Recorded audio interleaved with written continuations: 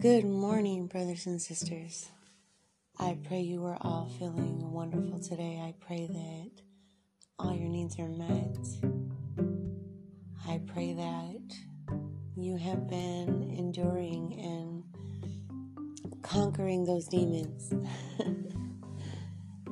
It's definitely been a spiritual battle on my end, and I've been really feeling the weight of so many different things, and I've been trying to practice speaking better words and having better thoughts, right?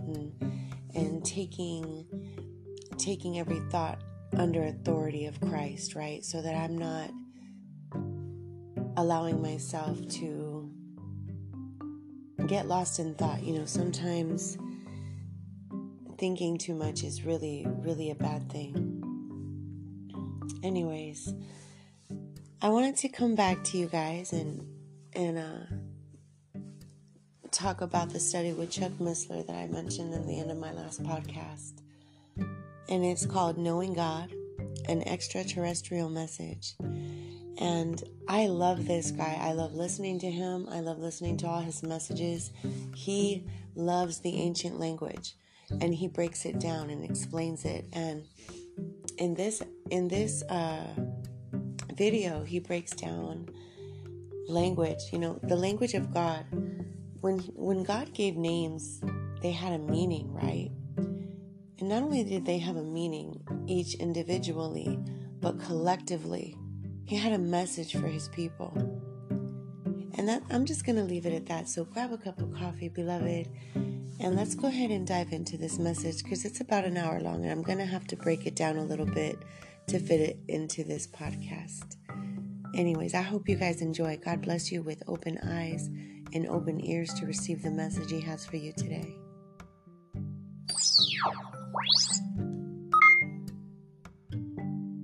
It's a delight to be with you. But I have to tell you, as one who spent his career in the scientific community, I get so tired of people who mean well say you can't prove the Bible, but, and then they'll make some positive statement. I'm so tired of hearing that preamble, this presumption that you can't prove the Bible. Yes, you can. This document, this collection of documents you have in your lap, the Bible, is incredible, and you can demonstrate that it is of extraterrestrial origin. Its origin is from outside our time domain. And I want to give you some examples of things to help demonstrate that this morning. One of the questions that we often get asked is, are there hidden messages in the Bible? And there's a lot of nonsense published in that area, but yes, there are. In fact, Solomon tells us it is the glory of God to conceal a thing, and the duty and honor of kings to search out a matter. Amen. So we're going to explore some of those things this morning. And I believe that before we're through, you'll have some examples that will strengthen your confidence that that Bible, the Word of God, that we also depend on, is in fact a supernatural document, a unique document. Amen. But I'll start by asking you a riddle, and that is, who is the oldest man in the Bible? Methuselah. Anyone? Methuselah, good for you. Yes, Methuselah lived 969 years. He's the oldest, the longest life in the Bible. And yet he died before his father. Enoch was his father. Yeah, that puzzles you a little bit, doesn't it? He's the oldest man in the Bible, yet he died before his father. See, I cheated on you. You see, everybody forgets who his father was. Enoch was His father was a guy by the name of Enoch. And Enoch was an interesting guy. And we'll talk a little bit about him. At the age of 65, something happened in his life that from that point on, he walked with God for another 300 years. Now, what happened was, I should explain something else. The flood of Noah did not come as a surprise. The flood of Noah was preached on for 4 generations, surprisingly enough. Yeah. But when Enoch's son was born, God told him that as long as his son is alive, the judgment of that flood would be held back. And indeed, so he names his son Methuselah, that's a Hebrew word from two root words.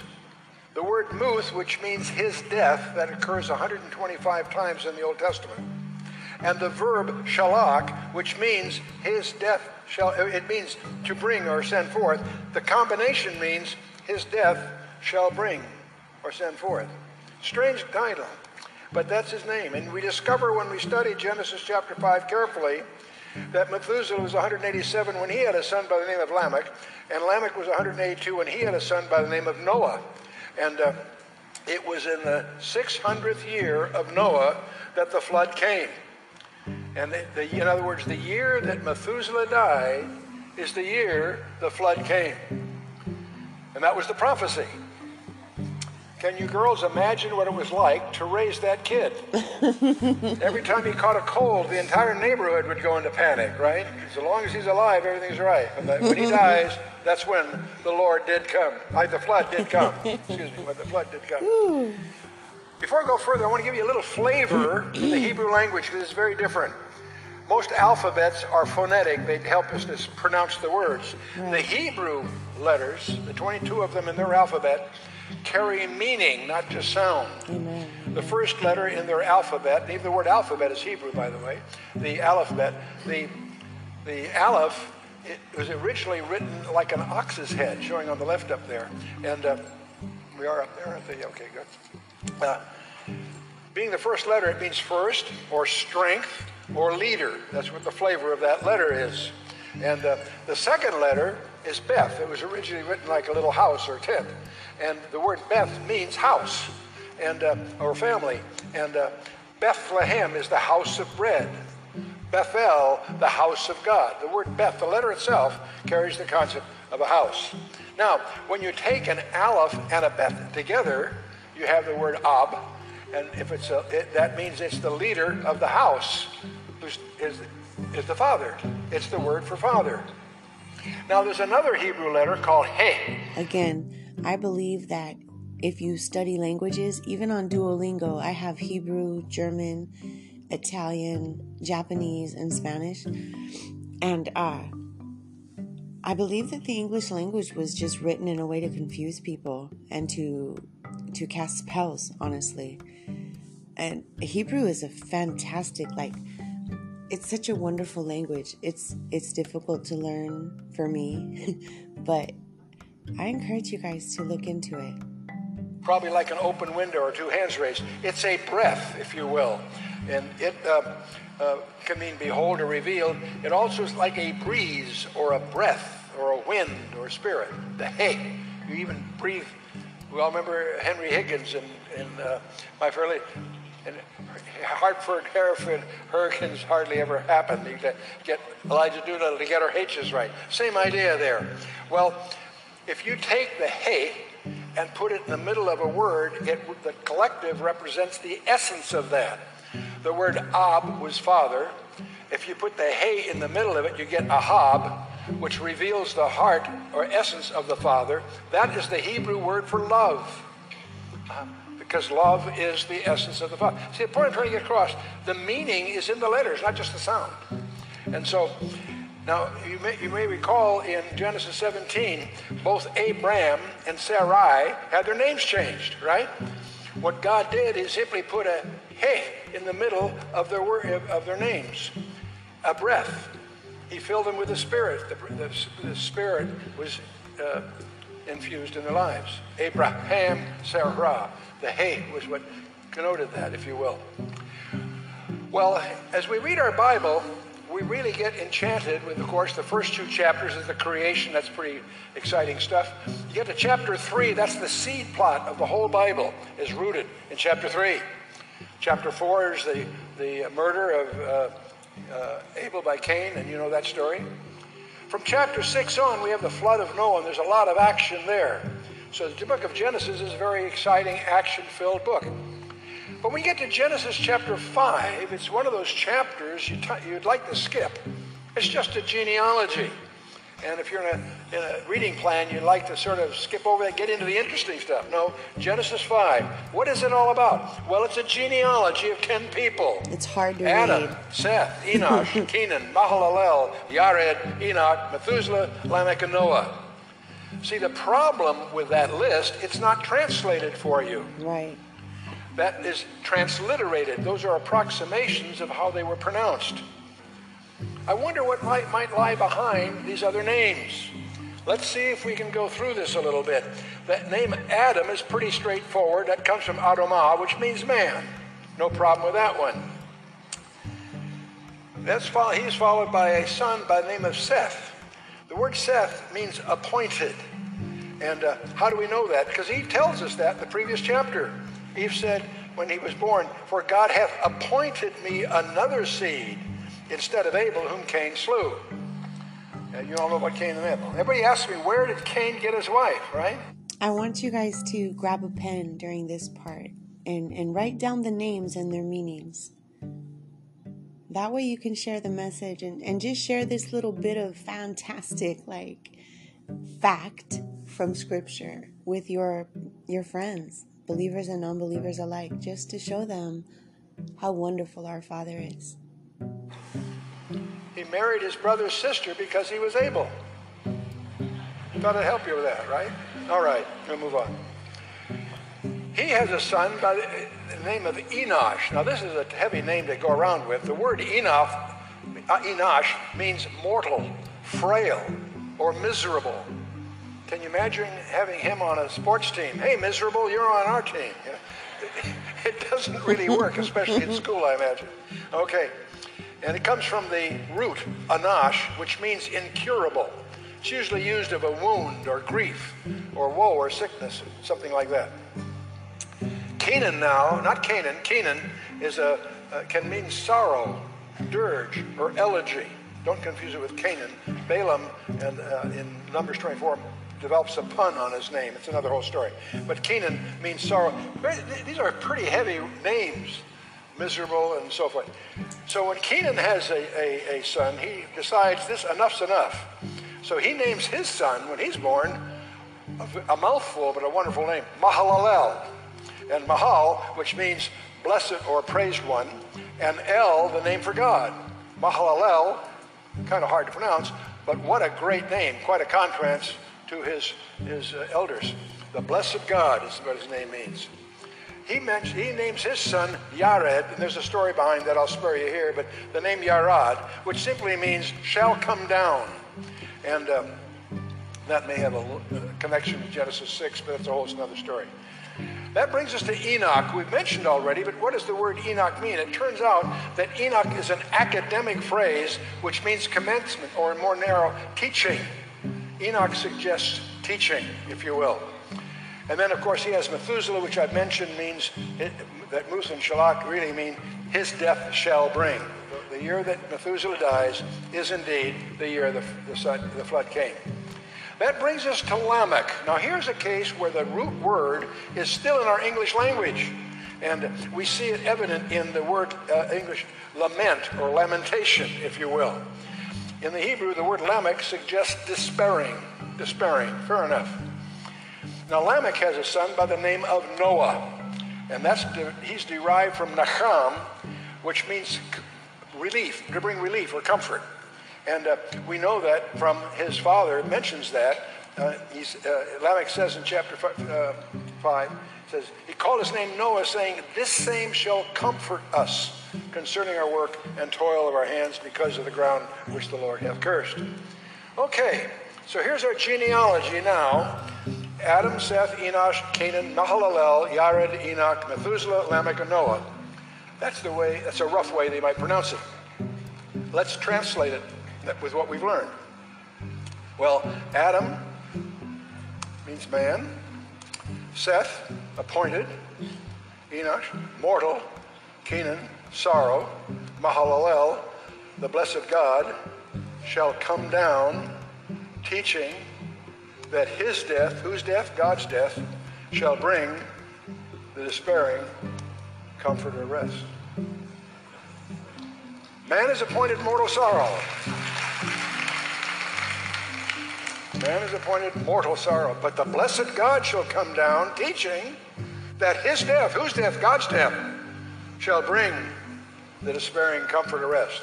Staggering discovery here, tucked away in the genealogy of Noah. Wow. This tells you several things. It tells you that God's plan of redemption was not a knee-jerk reaction to a surprise that Adam sinned. Amen. He knew he would from the beginning. He always knows. Creation, he appointed those that would be saved. When did God first have his mind on you? Ephesians 1:4, before the foundation of the world. Mm-hmm. God knew, he knew it would take a display of infinite love to remedy the situation, that nothing less than the death of God himself would avail to pay for the wickedness of sin. But the other thing about this that you learn, well, there's no way you'll ever convince me that a group of Jewish rabbis contrived to hide a summary of the Christian gospel tucked away in a genealogy in the Torah? No way. Yeah. No way. Yeah. And yet here it is, tucked right there staying. You see, the thing I want to get across is in your Bible, it's an integrated design. Every detail is there deliberately. The New Testament is in the Old Testament concealed. There's an example. I'll show you some others. The Old Testament is in the New Testament revealed. It works both ways. Mm-hmm. And we'll look at a few of those examples. So we're looking at the book of Genesis here. If we study and I should point out something before we go further. You need to understand that all languages flow towards Jerusalem. Nations that are east of Jerusalem go from right to left. Not only Hebrew, but Arabic, Sanskrit, you name it. All nations west of Jerusalem go from left to right. Not only English and German and English, Latin, of course, but also Cyrillic, Greek, what have you. All those that are west go east. Anyway, so they go in different directions. But now here's the book of Genesis, and remember it goes from right to left. And the most venerated part of the Old Testament, the Tanakh, is called the Torah, which in Hebrew is 4 letters, the equivalent of our T-O-R-H, if you will. Well, it's interesting, if you go to the first Tau, or T equivalent, and then you count 7 squared, 49 letters, and you come to a Vav, which acts like an O in effect, and then you count 49 letters, and you come to a Resh, and then you count, which is like an R, and then 49 letters, you get to the Hey, and that spells Torah. Now you say, well, that's kind of an interesting coincidence. It happens in 49 letter intervals that it spells the name of the books of Moses. All right, that's kind of a curious oddity. Not sure it means anything. You go to Exodus, and the strange thing, the same thing happens. There's a Tau, 49 letters to a Vav, 49 letters to a Resh, and 49 letters to a Hey. And again, it spells Torah. Now, when it does that a second time, you get a strange feeling. Someone's playing games here. Indeed, the Holy Spirit may be doing this. Let's watch and see what happens here. Amen. The next book is Leviticus, and when you look at it, that doesn't happen, and you almost feel a sense of relief. But when you go to the next one, Numbers, you find it happens but backwards. There's a Hey, the Resh, and a Vav, and a Tau. It spells Torah backwards. I have no idea how they discovered this. Somebody had time on their hands, I think. You go to Deuteronomy and the same equivalent thing happens. So you stand back from all of this. In 7 squared, 49 letter sequences, you find Genesis spelled right, Torah spelled right, Numbers and Deuteronomy is spelled backwards. That's pretty weird. Well, let's go back and take a more careful look at the book of Leviticus. And when we examine that, we discover in the Hebrew that at 7 letter intervals, it spells Yod, He, Vav, He, the unpronounceable name of God. Some people call it Yahweh. And so that's interesting. You look at this whole thing. Exodus, go forward. Numbers, Deuteronomy backwards. Right in the middle, you have the name. The Torah always points to Yod, He, Vav, He, one of the unpronounceable names of God, and one used of Yehoshua also, our Lord Jesus Christ. Well, let's enjoy that, okay? Yes. You know, every time I do this, I get goosebumps because that is so staggering to see that there. Let me show you something that to me is even a bigger surprise. Let's take a look at Genesis chapter 38. Now, that's a pretty weird chapter. It's one that many parents wish wasn't in the Bible because it's this sordid story of Judah's sin with Tamar. And, you know, when you study Genesis, from 37 to the end is a fabulous wrap-up of this incredible book. In Genesis 37, you have the beginning of the saga of Joseph, who after being sold by his brothers rises to become the prime minister of the world. Incredible saga from 37 to 50, end of the book, chapter 50. But in chapter 38, they insert this story that is a sordid thing, how Judah is tricked into having sex with his daughter-in-law, Tamar, and then who gives birth to two sons out of wedlock. And many people wonder, what's that doing in the Bible? And, well, it's in there because it's part of the Messianic line for a lot of reasons, but we won't get into that here. The real question is, why is the Holy Spirit recorded here? Let me show you something else about it. And this is Genesis 38, again in Hebrew, going from right to left. And it's interesting that we discover in that text, at 49-letter intervals again, the name of Boaz. That catches our attention. Then we find at 49-letter intervals, we find the name of Ruth. And Boaz and Ruth. Wow, okay, what's going on here? And then we find in 49-letter intervals the name Obed. And then at 49-letter intervals, we find Yishai, or Jesse as we would say it. And then we find at 49-letter intervals the name of David. Now, so we have here, apparently, rather astonishingly, we have Boaz, Ruth, Obed, Jesse, and David at 49-letter intervals in chronological order. We have the genealogy of David. Wow. Indeed. Now realize, this is in Genesis, long before after the books of Moses, we have Joshua, then we have Judges, then 1 Samuel. Long before David's around, David's genealogy is plugged in. We know that God had planned to have David as the king from the beginning. Amen. Israel's impatient. They want a king, so he lets them have Saul for a while to learn some lessons. But David was ordained in Genesis 38. Staggering, staggering implication. Genesis Known unto God are all 38. his works from the beginning. He alone knows the end from the beginning, and he demonstrates that to authenticate that message that he sent to you. It's in your laps.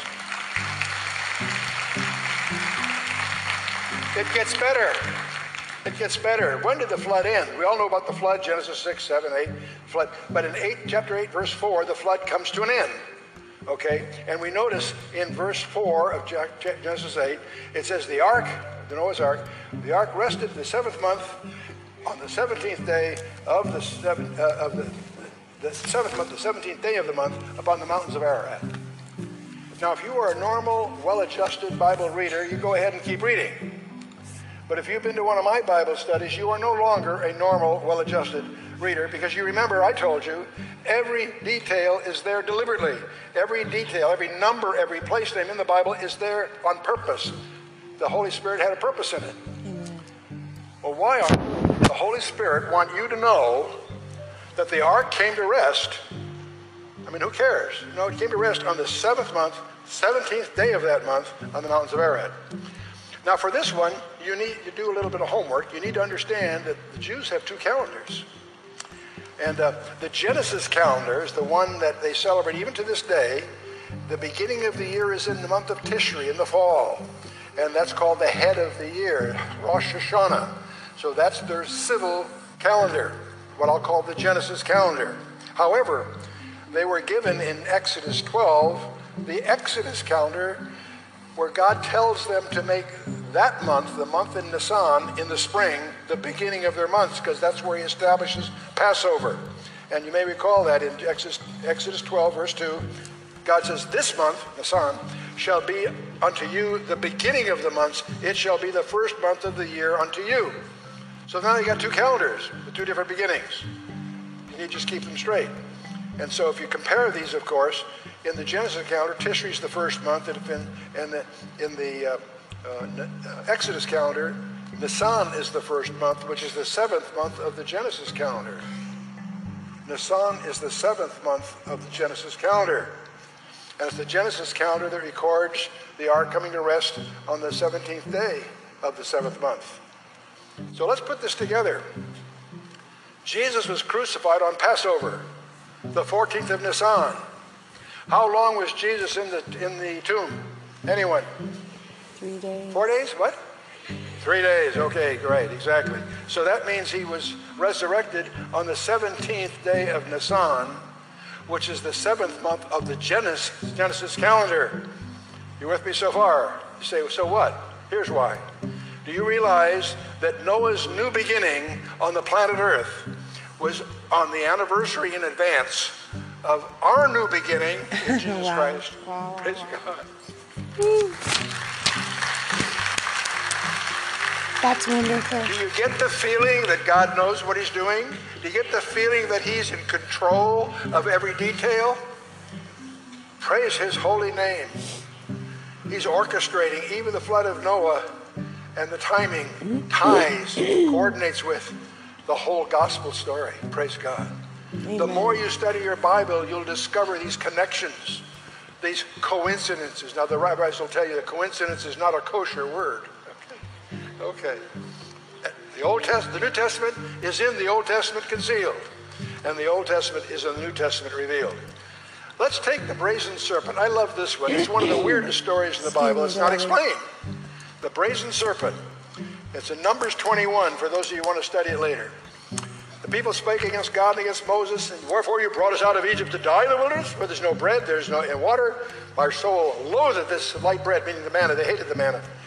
And so the Lord sent fiery serpents among the people that bit the people much afraid. They call it fiery because the poison stings, it burns. And so that bit the people, and much people died from these snake bites. And now they're upset about that, and they repent. Then the people spake against God. Excuse me, I got to get the next slide. Okay. Therefore the people came to Moses and said, we have sinned. We have spoken against the Lord and against thee. Pray unto the Lord that he may take away the serpents from us. So Moses prayed for the people. And God resorts to a most strange remedy here. The Lord said unto Moses, make thee a fiery serpent and set it upon a pole, and it shall come to pass that everyone that is bitten, when he looketh upon it, shall live. Wow. So Moses made a serpent of brass, put it on a pole up on a hill, and it came to pass that if a serpent had bit any man, when he beheld the serpent of brass, he lived. So God set it up. So here's this brass serpent on a pole up on a hill somewhere, and up of copper or bronze. I won't get into the brass issue right now. Why is God doing this? There's no explanation. We take a look. A serpent is what? A figure of evil or sin, isn't it? And brass, why brass? That's the metal that could sustain fire, so it symbolizes judgment. Is this an idiom for judgment? You can search the entire Old Testament and never have this explained. Come on, it is a pretty strange remedy that God set up here to heal. If he's going to heal these people, why did he do it that way? He chose to do it that way, and they did. In fact, this particular remedy creates a problem because that brazen serpent becomes an idol to worship. Many centuries later, King Hezekiah discovers they're praying to this. He destroys it. In 2 Kings 18, Hezekiah is doing what's right before the Lord, according to what his father David. He removed the high places, broke the images, cut down the groves, and all that. And unto those days, the children of Israel did burn incense to it. That is the brazen serpent that Moses made. He called it Nehushtan, which means a thing of brass. And he destroys it. But they never explain why did God do it that way. There's no evidence of that. In fact, this becomes the symbol of the medical profession. It leads to a legend called Asclepius. And the rod of Asclepius was used. That legend has its roots, of course, in Numbers 21. Mm-hmm. Now in America, they have a way of messing things up. You know, they thought, gee, two serpents look a little more symmetrical. So they call it the caduceus, which is the wand of Hermes, which is the symbol of merchandising.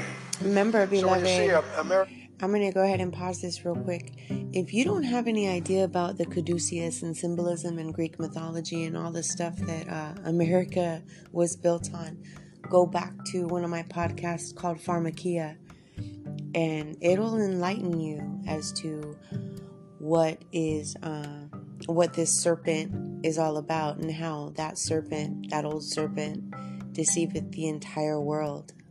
American doctor with his car on the license plate with a caduceus, you can know he's going to charge you too much, you see. Now, these things happened as examples, the Scripture tells us. Whatsoever things are written aforetime were written for our learning, that we, through the comfort of the Scriptures, might have hope. They're written for our admonition, and so on. And so let's move on here. Let's see. It isn't until you get to the New Testament and you're in the Gospel of John, and Nicodemus, the leading teacher in that region, came to Jesus, and Jesus explains it to him then.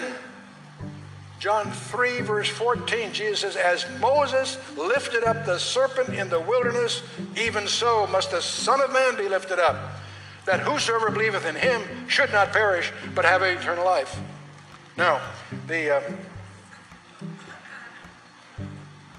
it's astonishing to me to realize that that's the first place in the Bible this peculiar event of Numbers 21 is explained. And then you suddenly realize that that's why God had the serpent in the wilderness as an indicator, as a foreshadowing of the cross, deliberately, in advance. Did the people of Israel understand that? I doubt it. But God planted it there to be a sign to us, because it leads to the most well-known verse in the entire Bible, verse 16 of John 3. For God so loved the world that he gave his only begotten Son, that whosoever believeth in him should not perish, but have everlasting life. Praise God. Okay, so this is one of these things. See, in Gentile terms, prophecy is a prediction and fulfillment. Prediction and fulfillment. In the Hebrew mind, prophecy is pattern. All through the Scripture, you see patterns set up that are predictions. And the Numbers 21, the brazen serpent, is a prediction of the cross, interestingly enough. Socrates was recorded as saying, it may be that deity can forgive sins, but I do not see how. It's interesting. This guy had the perception to understand the problem. How can deity be righteous at the same time forgive sins? He saw the contradiction. I can't see how a deity can forgive sins. It never occurred to him that the deity might offer himself to be the payment for those sins. He understood the problem more clearly than most people may, and yet he didn't see the solution to it. Because, see, Paul tells us in the 2 Corinthian letter, chapter 5, verse 21, speaking of Jesus, for he hath made him to be sin for us, who knew no sin, that we might be made the righteousness of God in him. You and I have no capacity to imagine what it means to have a holy God who's pure, unspoiled, made sin for us. We can't imagine what that embraces. Amen. He hath made him to be sin for us. Integrated design. The New Testament is in the Old Testament concealed, and the Old Testament is in the New Testament revealed. It's a single 66 book penned by 40 different guys over almost 2,000 years. That's an integrated design. You can't prove the Bible. Yes, you can. You can prove it. You can demonstrate its integrity, and you can see who it points to, how it authenticates Christ, and then how Christ authenticates the whole package. But let's take another glimpse of surprises that might be in the Bible. I always say that everything in there is there deliberately by design. People challenge me, well, what about Numbers 2? Now, what are you going to make of that? Numbers 2. That's all these weird numbers. What might be hidden behind the numbers and details of the camp of Israel here, best described. Jesus said, the volume of the book is written of me. You need to discover for yourself that Jesus Christ is on every page of the Bible, not just the New Testament. And so in Numbers chapter 2, we have the listings of all the 12 tribes of Israel. You have Judah, Issachar, and Zebulun. Then you have Reuben, Simeon, and Gad. And then you have Ephraim, Manasseh, and Benjamin. And finally, of course, you have Dan Asher, and Naphtali. Now you realize there are 13 tribes, by the way. Don't get confused. They always speak of 12 tribes, but they cheat. Because if you want all 12, all of them, you want to call it 12, you take Joseph and lump it together. If you want to take one out for some reason, Dan for one reason or Levi for another, you can still have 12 left over by taking Joseph and splitting them into two.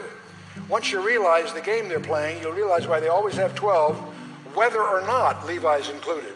He doesn't go to the line of march in battle, so you still have 12 going to battle. And they're listed 20 times in the Old Testament, always in a different order, but it's always a subset of the 13. But anyway, moving on here. So we also learn from Numbers 2 that these 12 tribes camped in 4 camps. The first 3, Judah, Issachar, and Zebulun, camped under the ensign of Judah as the camp of Judah. So Reuben, Simeon, and Gad camped under the camp of Reuben. Ephraim, Manasseh, and Benjamin under the ensign of Ephraim, and Dan, Asher, Naphtali under Dan. And so they have 4 camps. Now, the Levites are camped in the middle. They set out an area where they set up the tabernacle in the middle of their area, and the door was always to the east, and that's where Moses and the priests were camped. And then the Gershonites, Kohathites, and Merarites camped around the tabernacle, but the whole area was the area assigned to the Levites. I don't know how big it was, but it's going to be the basic unit we're going to deal with here, the camps of the Levites. Why? Because we're going to discover that the rabbis worked very hard. They give them credit. They really worked hard to fulfill the law as precisely as they understood it. The rabbinical precision. The camp of Judah is instructed to camp east of the Levites. Fair enough. Camp of Reuben was the south of the Levites, no problem. But that means that no one can camp southeast, because that's neither south nor east. So that's a vacant area, apparently. Only cardinal directions were ordained in the law. And the width of the camp, it would be as wide as the Levites' camp and still conform, but not larger than that. So it would go as long as they needed to for the population. Okay, let's take a look at this here. So we have the 22,000 or so of the Levites in the middle, and we have the camp of Judah to the east. Its ensign was, of course, the lion of the tribe of Judah, and so those 3 tribes assigned to Judah would be camped to the east. No problem there.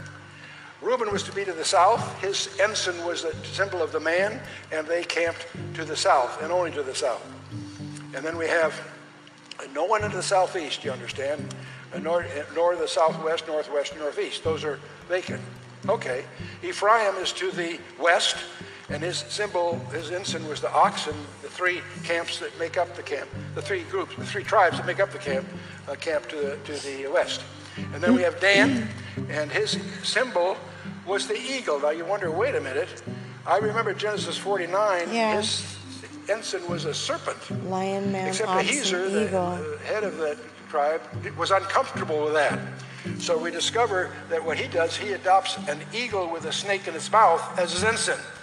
And that's where Dan picks up the eagle as a more comfortable ensign than the serpent, for obvious reasons.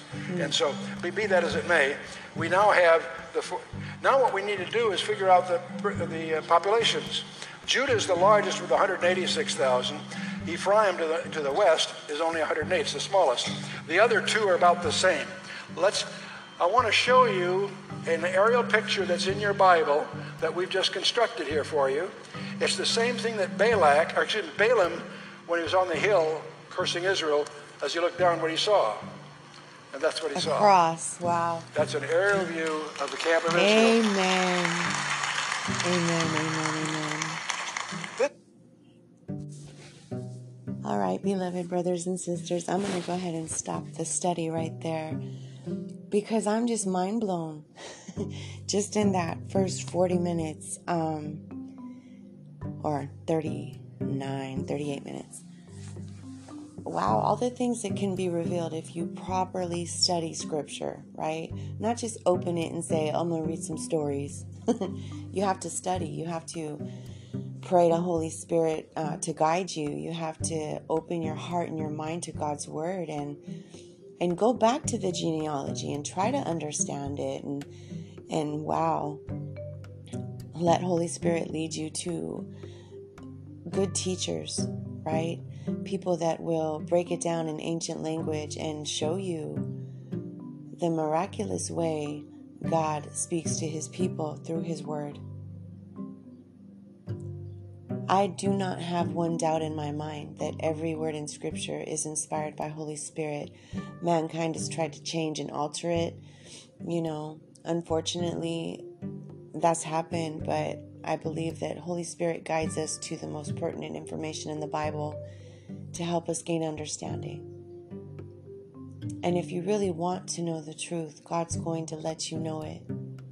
But he's not going to force you, beloved. He's not going to force you to sit down, watch videos, listen to stories, listen to preachers, like I said, I like to listen to people that go back to the old language, right? Because I believe it's important. Don't get stuck on the color of skin and the language we speak.